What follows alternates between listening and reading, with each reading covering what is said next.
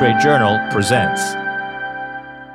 Getting an efficient operating infrastructure does help, and it's always cheaper to do it on the initial build than it is to go back and retrofit. And considering, I think, a lot of these systematically, I think, would help move the bar, so to speak, in the energy use in healthcare. You know, you want to be as efficient as you can, I think, and energy bills for healthcare is not insignificant. And through smart thought process, you can get some wins in it.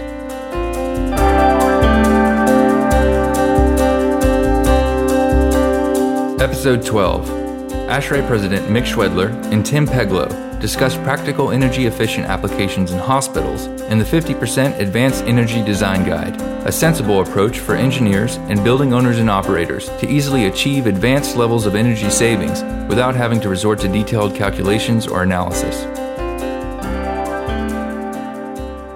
My name is Tim Peglow. I'm the Associate Vice President of Patient Care Facilities at UTMD Anderson Cancer Center in Houston, Texas. I manage about 5 million square feet of buildings. We've been number one cancer center in the United States for quite a few years now and really look forward to continuing that by applying advanced level research and providing those treatments to patients throughout the world. So looking forward to discussions on how we manage and use the AEDGs to help us in creating those environments. Tim, it's great to be with you. I'm Mick Schwedler. I'm an applications engineer with Trane in my daytime job. I have been since 1982. And our group works with people to help put systems together. People like Tim's Hospital and other large facilities are who I work with, primarily on the hydronic chilled water system standpoint. I'm also an ASHRAE serial volunteer. This year, I'm the ASHRAE president for the 2021-22 year, and it's a privilege to do that. With response to the Advanced Energy Design Guides, I've served on two of the project committees, one for the 50% hospital and the other for the 50% office AEDG. So we'll be going through primarily the hospital guide today. I also had the privilege to serve as the Advanced Energy Design Guide Steering Committee Chair. So we're going to start out with a little bit of background on the AEDGs. What are they? What aren't they? First, they're Advanced Energy Design Guides. They're focused on energy. So while we do look at costs, the primary guide is to reduce the energy usage. These are not actually ASHRAE publications, but they're publications put together by 4 different organizations: the American Institute of Architects, the Illuminating Engineering Society, that is the lighting folks, the U.S. Green Building Council, and then ASHRAE. And each of these 4 organizations blends a person to serve on the steering committee. And it is those 4 organizations and their members that decide what AEDGs get published and that actually approve the Advanced Energy Design Guides. They also elect a chair for the AEDG Steering Committee, and as I said, I had the chance to serve as chair of the committee. We have tremendous support from the U.S. Department of Energy. They provide modeling expertise. They put together the information and the funding that makes this available from the inception of a guide, like the 50% Hospital Design Guide, to its publication is about a 9-month process, which is very, very quick for a publication of this type. And that's due in great part to the DOE's funding and their support from a modeling standpoint. I think that one of the important parts to understand about the guides is they aren't meant to be read from the beginning to the end, cover to cover, but rather to get you started. They give you, I'll say, a 2 to 3 page menu of energy saving options for the particular building type in your climate zone. So you don't have to read the whole thing, but you start with those recommendation tables and then figure out what may work on this particular project in your location and for this particular owner. So today we're going to cover the 50% Hospital Advanced Energy Design Guide, and Tim and I both served on the committee that put together the guide. So Tim, maybe you can share a little bit about how you got involved with the AEDGs. Thanks, Mick. I got involved with the AEDGs a couple different reasons. One, I was involved in 90.1 and working on that probably early on in my involvement with 90.1, and this came up as an opportunity. Second of all, I've been within leadership positions and have been past president of American Society for Healthcare Engineering. So they call on me from time to really work on projects where they have desire to participate. And I've had a lot of experience managing hospitals and working with the regulatory environment. So that's how I got involved. But also, one of the things I've recognized throughout my career has been the importance of both the energy and balance with environment that we provide in hospitals to care for patients. So my goal has always been, how do we keep that in balance? Because if we don't provide that healing, healthy environment for patients, we're not going to be successful. And we know that ASHRAE Standard 170 is a great guide for how we manage airflow and filtration. But because of 170, we also were probably one of the most energy-intensive buildings. I think the last time I saw is our square footage is about 2% of the buildings in the United States, and we consume about 4% of the energy. I think the only thing in some of our base buildings within ASHRAE 90.1 that are more energy-intensive are fast food. So as we begin to look at it, where are the opportunities for us in healthcare to get more energy efficient without necessarily compromising the environment we have, which is critical to our delivery of care to our patients or some of our supporting services. There are key areas that we have that are particularly challenging. In the instance where I work right now at MD Anderson with cancer patients, many of our patients are immunocompromised and really would be very susceptible to airborne infections or contact level infections. So we have to work very diligently to make sure we minimize that. We may do more filtration, we may do more air changes, and et cetera. The other thing we're doing here too is we have some pharmacy manufacturing facilities within our building where we'll take and we will customize drugs strictly for the patients. So we're doing both cord blood and immunotherapy regimens for our cancer patients, and those require on-site preparation within a very short time frame of administering those to the patients. And we have those facilities within the hospital that are using this clean room technology. Once again, it requires a significant amount of energy, and we're trying to help us reduce our costs. So from that perspective, we believe we also, as proponents of healthcare, have a need to be energy efficient going forward as we operate. And the AEDGs was a perfect example to bring out some great practices. As Mick earlier talked about, how do we do this? One of the things I really liked about the AEDGs, and I was involved in a lot of the infrastructure pieces of the AEDGs, and the point that Mick brings out was, how do I go to my climate zone, which is Houston, Texas, very hot, very humid climate? What can we do in Houston to design our facilities and manage them efficiently versus mix up in Wisconsin? Those are two very, very different climates. But at the same point in time, if you're running a hospital, you have an obligation to try to effectively manage that environment and manage it efficiently. So it was a great interchange, a lot of idea sharing by people on the committee to really help us develop different looks at experiences or tricks of the trade or things like that maybe we knew individually, but maybe not the at-large audience. So the AEDG gave us a chance to begin to write some of that down, discuss it, and then share it. And it was written in a way that is also not ultra-technical. So you could understand it if you're understanding, say, basic buildings without having an engineering degree or some of those kinds of things, and gear it towards that designer, that architect, that building owner, and do a better job building a hospital. One of the great parts about the AEDGs is that each guide has its own project committee, and that project committee has expertise in a particular building type. So, for example, Tim was one of the hospital owners, but we also had one from the Cleveland Clinic.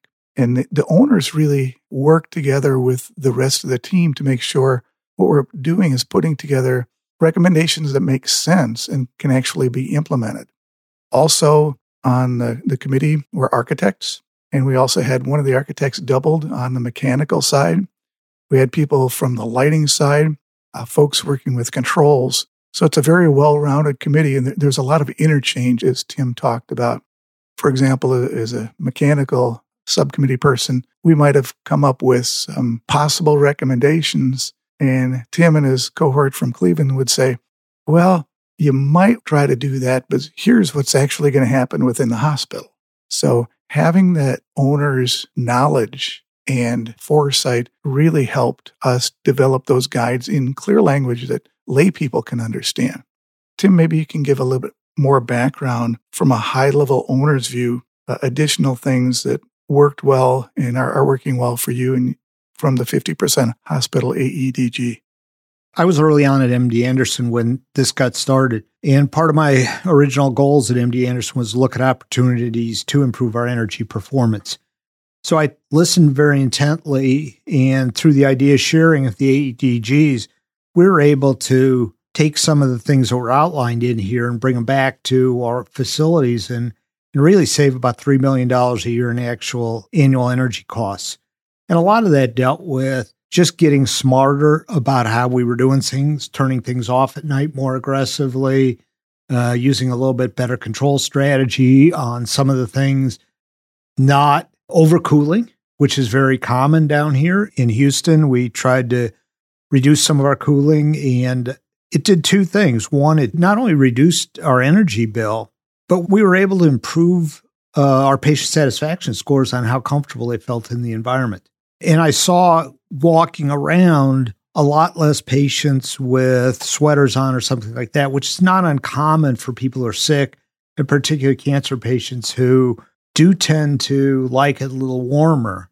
So a lot of positives in that regard. So it was really almost a double win for us on what this can do. Opened our eyes to the ability to reduce some expenses without negatively impacting the environment we're delivering care in, and also provide positive feedback to our patients. And it's been great for us. And one of the things I recall is that, and this made it into the foreword of the AEDG, hospitals aren't there to save money and energy. That's a nice goal. It's a nice outcome. They're there to send the patients home healthier, to get them back to their families and their normal lives. So this was addressed early on. And as we considered possible recommendations, we always went back to, how does this affect the patients? How does it affect their health? Does it enhance it? If it ever deterred from them healing and getting back to their daily lives and their families, it didn't make it in the guide. And having Tim and John from Cleveland Clinic on really helped us keep our focus there. We want to not waste energy. So a couple of things that I looked at which were extremely helpful. One, if I don't need it, turn it off. And try to reduce that energy consumption by being more aggressive with lighting or night setbacks, unoccupied setbacks, some of those things. That was one of the ones I felt that was tremendously insightful of, you go, well, I do it at home, but I got to get more aggressive on it at work. Another area we looked at, and it's still sometimes a difficult challenge, is lighting and lighting controls. Lighting is not a tremendously large portion of the energy budget and bills for hospitals, but at the same token, it's there. And if I don't need lights, can I get them to come on and come off? When I have day lighting, can I effectively use lighting and mechanical systems that take advantage of some of those differences? I'll talk a little bit more about that in a second. The other one was the addition of heat recovery chillers. I took that back and coming out of the AEDG and did analysis on heat recovery chillers in hospitals for 90.1. Ended up being in the 2019 version. It was the largest energy savings change made, and it only applied to hospitals. And it really helps control the efficiency by not only providing the cooling, but capturing and reusing that heat that's a byproduct of generating chill water. So it was huge and very insightful for us. Now, the other thing that I did, which was we built an addition onto our hospital in about 2014 or so, and we stacked the on top, and we have one half, the east half is served by an air handler for all our patient rooms, and the west half is served by another. And we let those things float based on the needs in each half of the floor. And I'll go on some days where my air handler in the afternoon will be, say, at 55 degrees on the west half of the floor, but the air handler on the east half of the floor may be 60 degrees. Just, once again, helping us only apply the energy we need to satisfy the heat and humidity and comfort for the spaces we have. That was huge. I go back, in fact, some of the committees I've been talking about, I talked to it almost about applying lean principles to energy, only applying exactly what I need when I need it to hit the end conditions I need. And we're trying to do that a little bit more and more. We've been pretty successful in that with some of the control strategies, and we're going to try to expand it even a little bit more, which then, like I said, just takes that little bit of waste out using the technology that's available and really helps us limit some of our overuse, overcooling or overheating that very easily sneaks in. That makes a lot of sense. And as you were talking about some of those things, you spoke about the lighting, and I don't think either you or I are lighting experts. Absolutely not. But what I find is that when I look at the different advanced energy design guides, there's such a breadth of knowledge in them. And it's written at a level where even an engineer can understand it. So we learned about the lighting. We learned about the lighting controls. There's also some discussion on, for example, using daylight from the outside to reduce the lighting levels. That's great from an energy standpoint, but particularly in the behavioral health areas, for example, those dealing with mental illness. Studies have shown that having the daylight available to them helps their mental health, and combining the energy reductions with even the more important health conditions of the patients is absolutely extraordinary. You also mentioned that the heat recovery. A lot of times people think that they have to subcool the air to wring the moisture out, particularly in a climate like yours down in Houston. But when the Department of Energy, when their laboratory did the analysis, in every climate zone, the amount of reheat that was necessary was staggering, because we would dehumidify the air by making it super cold, and then we had to heat it back up. And if we have an air conditioning load, as we're finding in many applications, let's recover that heat, like you said. Let's show people where to pipe that heat recovery unit into the system. Let's let them know that they don't need very hot temperatures. You can often reheat with 100 to 110 degree Fahrenheit heating water temperature, and then you don't have a lot more energy used by those compressors. From another way to do this is to use a type 3 desiccant, and that is you don't have to get to very low temperatures in order to wring the humidity out to get to the low dew points. That particular type of desiccant can get us to the comfort conditions that are needed in the operating suites and not having to use a lot of reheat. So those kind of dovetailed on a couple of your top hitters, Tim. You have a couple more?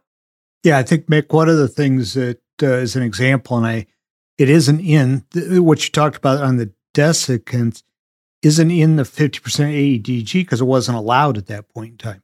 As some of these codes are changing, it's creating new opportunities for things like the desiccant wheels. Right now, there's more opportunities to do unoccupied setback on both flow and temperature, which flow is the main one to go after. And those provide new opportunities. I know one of the things we're going to look at aggressively on some of our building programs is the issue of how do we deploy some of these desiccant recovery systems as aggressively as we can because of the need to manage humidity all the time in Houston.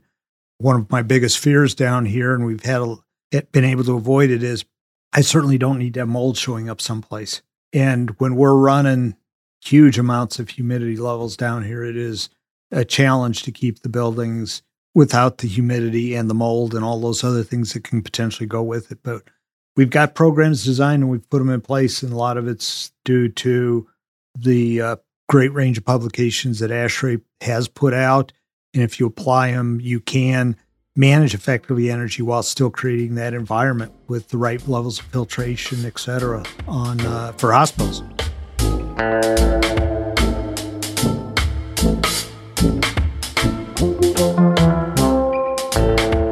Thanks for listening to the ASHRAE Journal podcast. We want your ideas. What topics do you want to hear about? And who do you want to hear them from? Email us your ideas at podcast@ashray.org. That's podcast@ashrae.org. Let's get back to the episode. And one of the things that I learned being on the project committee, this really helped me when I give presentations, is a question I always get asked is, can you really reduce the ventilation in the spaces, keep people healthy? Can you reduce the ventilation even in operating suites? And as we went through, Standard 170 and the facility guidelines do allow that to take place when they are not in full occupancy.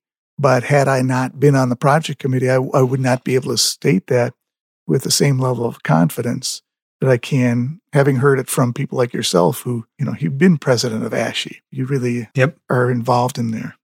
Well, there's other things too, which we're using here, and it's some newer technology, is we are routinely using pulsed UV in some spaces where we think we're at risk as well, which really is partially in the ASHRAE purview, but once again, a way to keep mold growth down and keep air cleaner. And it's gotten a lot of traction lately as a tool for things like COVID and managing some of those types of things. So the opportunities and the tools that are able to be used in healthcare continue to grow, and it's how to use them smartly to hit the end target of creating that healthy environment for the patients and minimizing your overall energy use, et cetera, to do that. And there's significant opportunities, I think, going forward that we're just learning about now.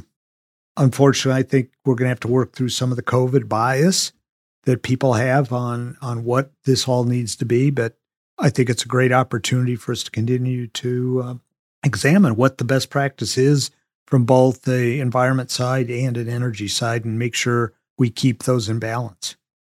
And one of the things you just said there reminded me, the expertise of the project committee is in the guides. So I talked a little bit earlier about the recommendation tables. It literally is 2 to 3 pages that tells you what's recommended for your particular hospital in your location. But then the rest of the guide goes through how to do things. And within the recommendation tables are called how-to tips. And there are significant number of tips from the people who are operating the hospitals, who own them, who are building them, designing them. And those how-to tips are worth their weight in gold because they give you the information like Tim just shared, but they also talk about things to stay away from. What can jump up and bite you? What can get in your way? And what can have a negative impact? And people freely shared their information. So those how-to tips get more into the details and also bring up those caveats. What should we really avoid as we're using this particular recommendation? Mick, I think that's one of the key things. And I think they're a great guide. And the question, I think, over time is, at what point in time do they deserve to be refreshed? Because we've learned more and we've got more at our disposal today than when we had with the guides. I know there's been some banter back and forth, too, of as we go down this path for greenhouse gas emission reductions. Is a similar approach going to be helpful? Because there may be things that are not necessarily in the energy guide that would help hospitals become better at reducing their greenhouse gases in a way, which I think is really helpful, Mick, was it's written in a language that people can understand and not only decide what they would want to implement, but I think they can read it and understand what the concepts are in many cases without reading a 8-page technical paper on the calculations involved in some of these strategies that would back it up. You can always go to get that more information if you're really interested in it. But I think bringing these subjects up in a non-technical way can also resonate with the readers and say, gosh, I didn't think I could do that in healthcare.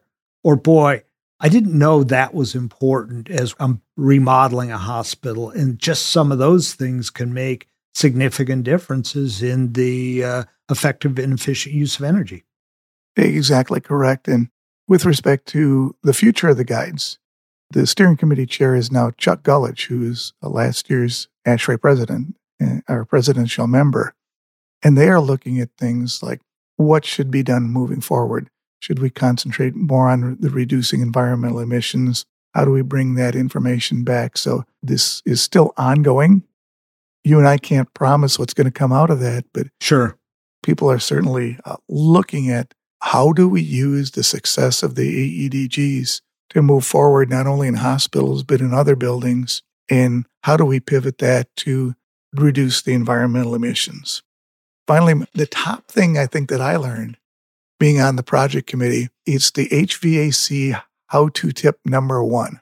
And it gets back to something you said, Tim, but really doesn't have anything to do with HVAC. It has to do with space planning. How do you put the areas of the hospital together so entire systems can be turned off? And that gets back to that integrated design. The architects need to speak with the owners. The owners need to speak with the mechanical folks. The mechanical folks need to speak with the lighting folks. Everybody needs to work together in order to plan the spaces. So as you said, we can shut things off. Correct.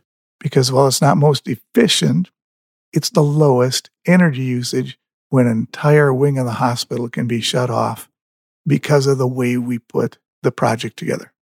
Absolutely. The other thing I liked about the guide too, and it's similar to that approach, is the guides were built and written by people who weren't selling a product.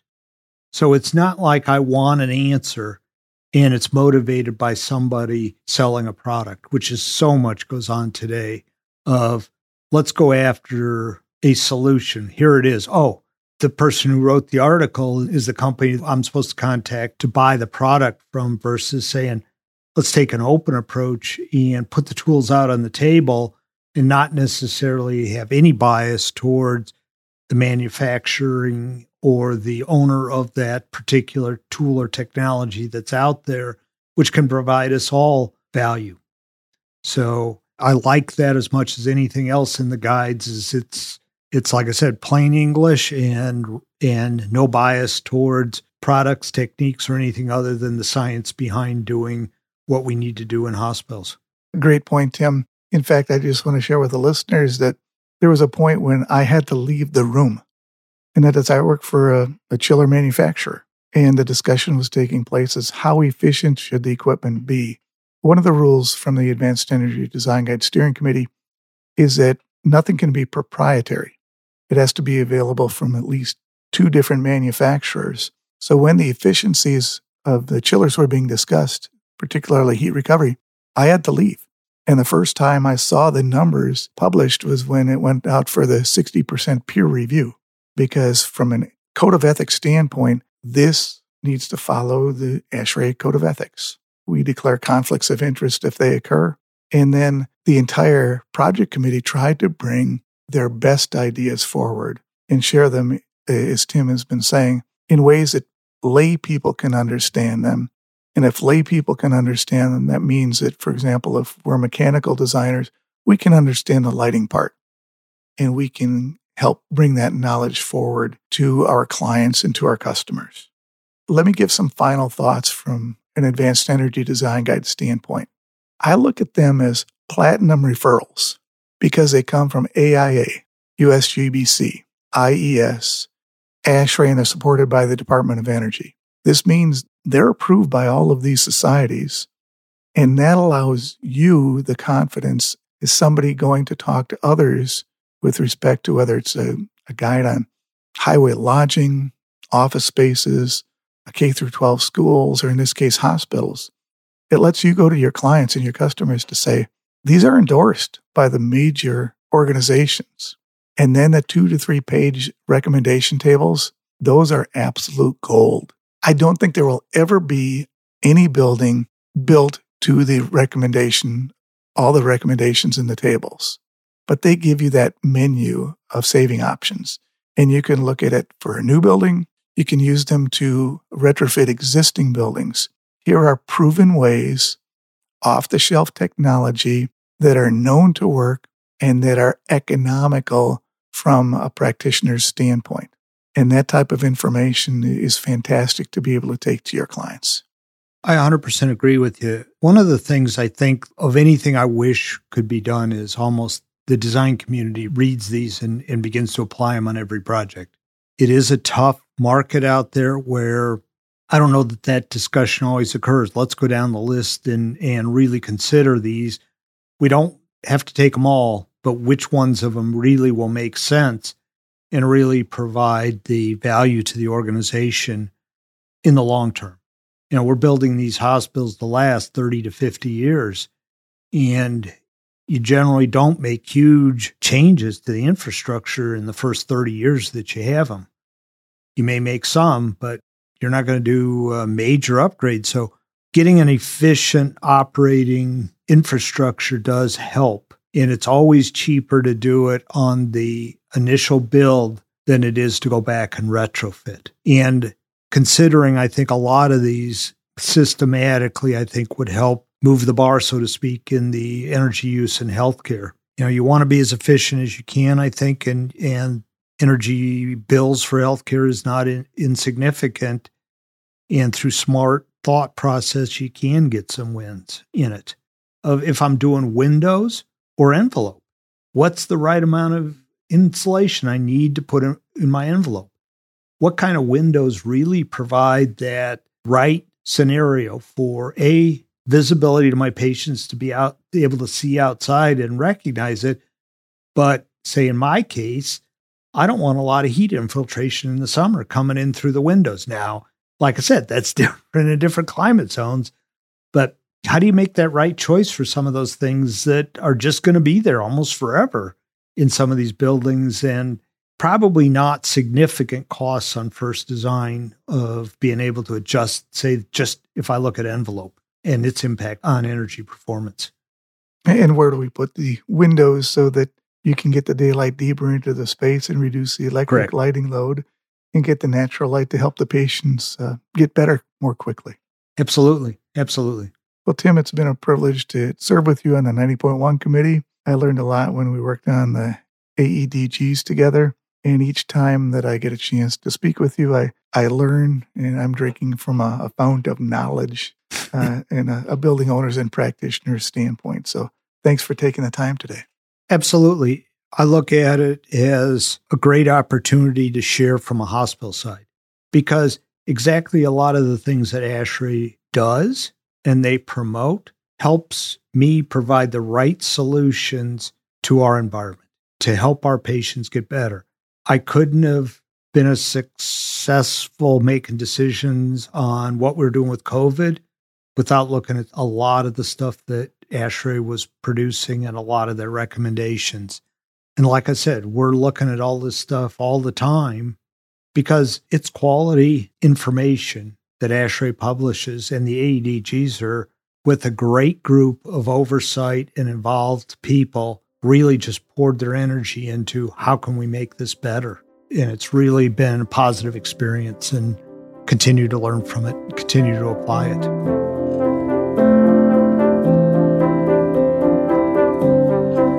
The ASHRAE Journal podcast team is editor John Falcioni, producer and associate editor Chad Jones, assistant editor Caitlin Beisch, and associate editors Tani Polewski and Rebecca Matyasovsky. Copyright ASHRAE. The views expressed in this podcast are those of individuals only and not of ASHRAE, its sponsors, or advertisers. Please refer to ashrae.org/podcast for the full disclaimer.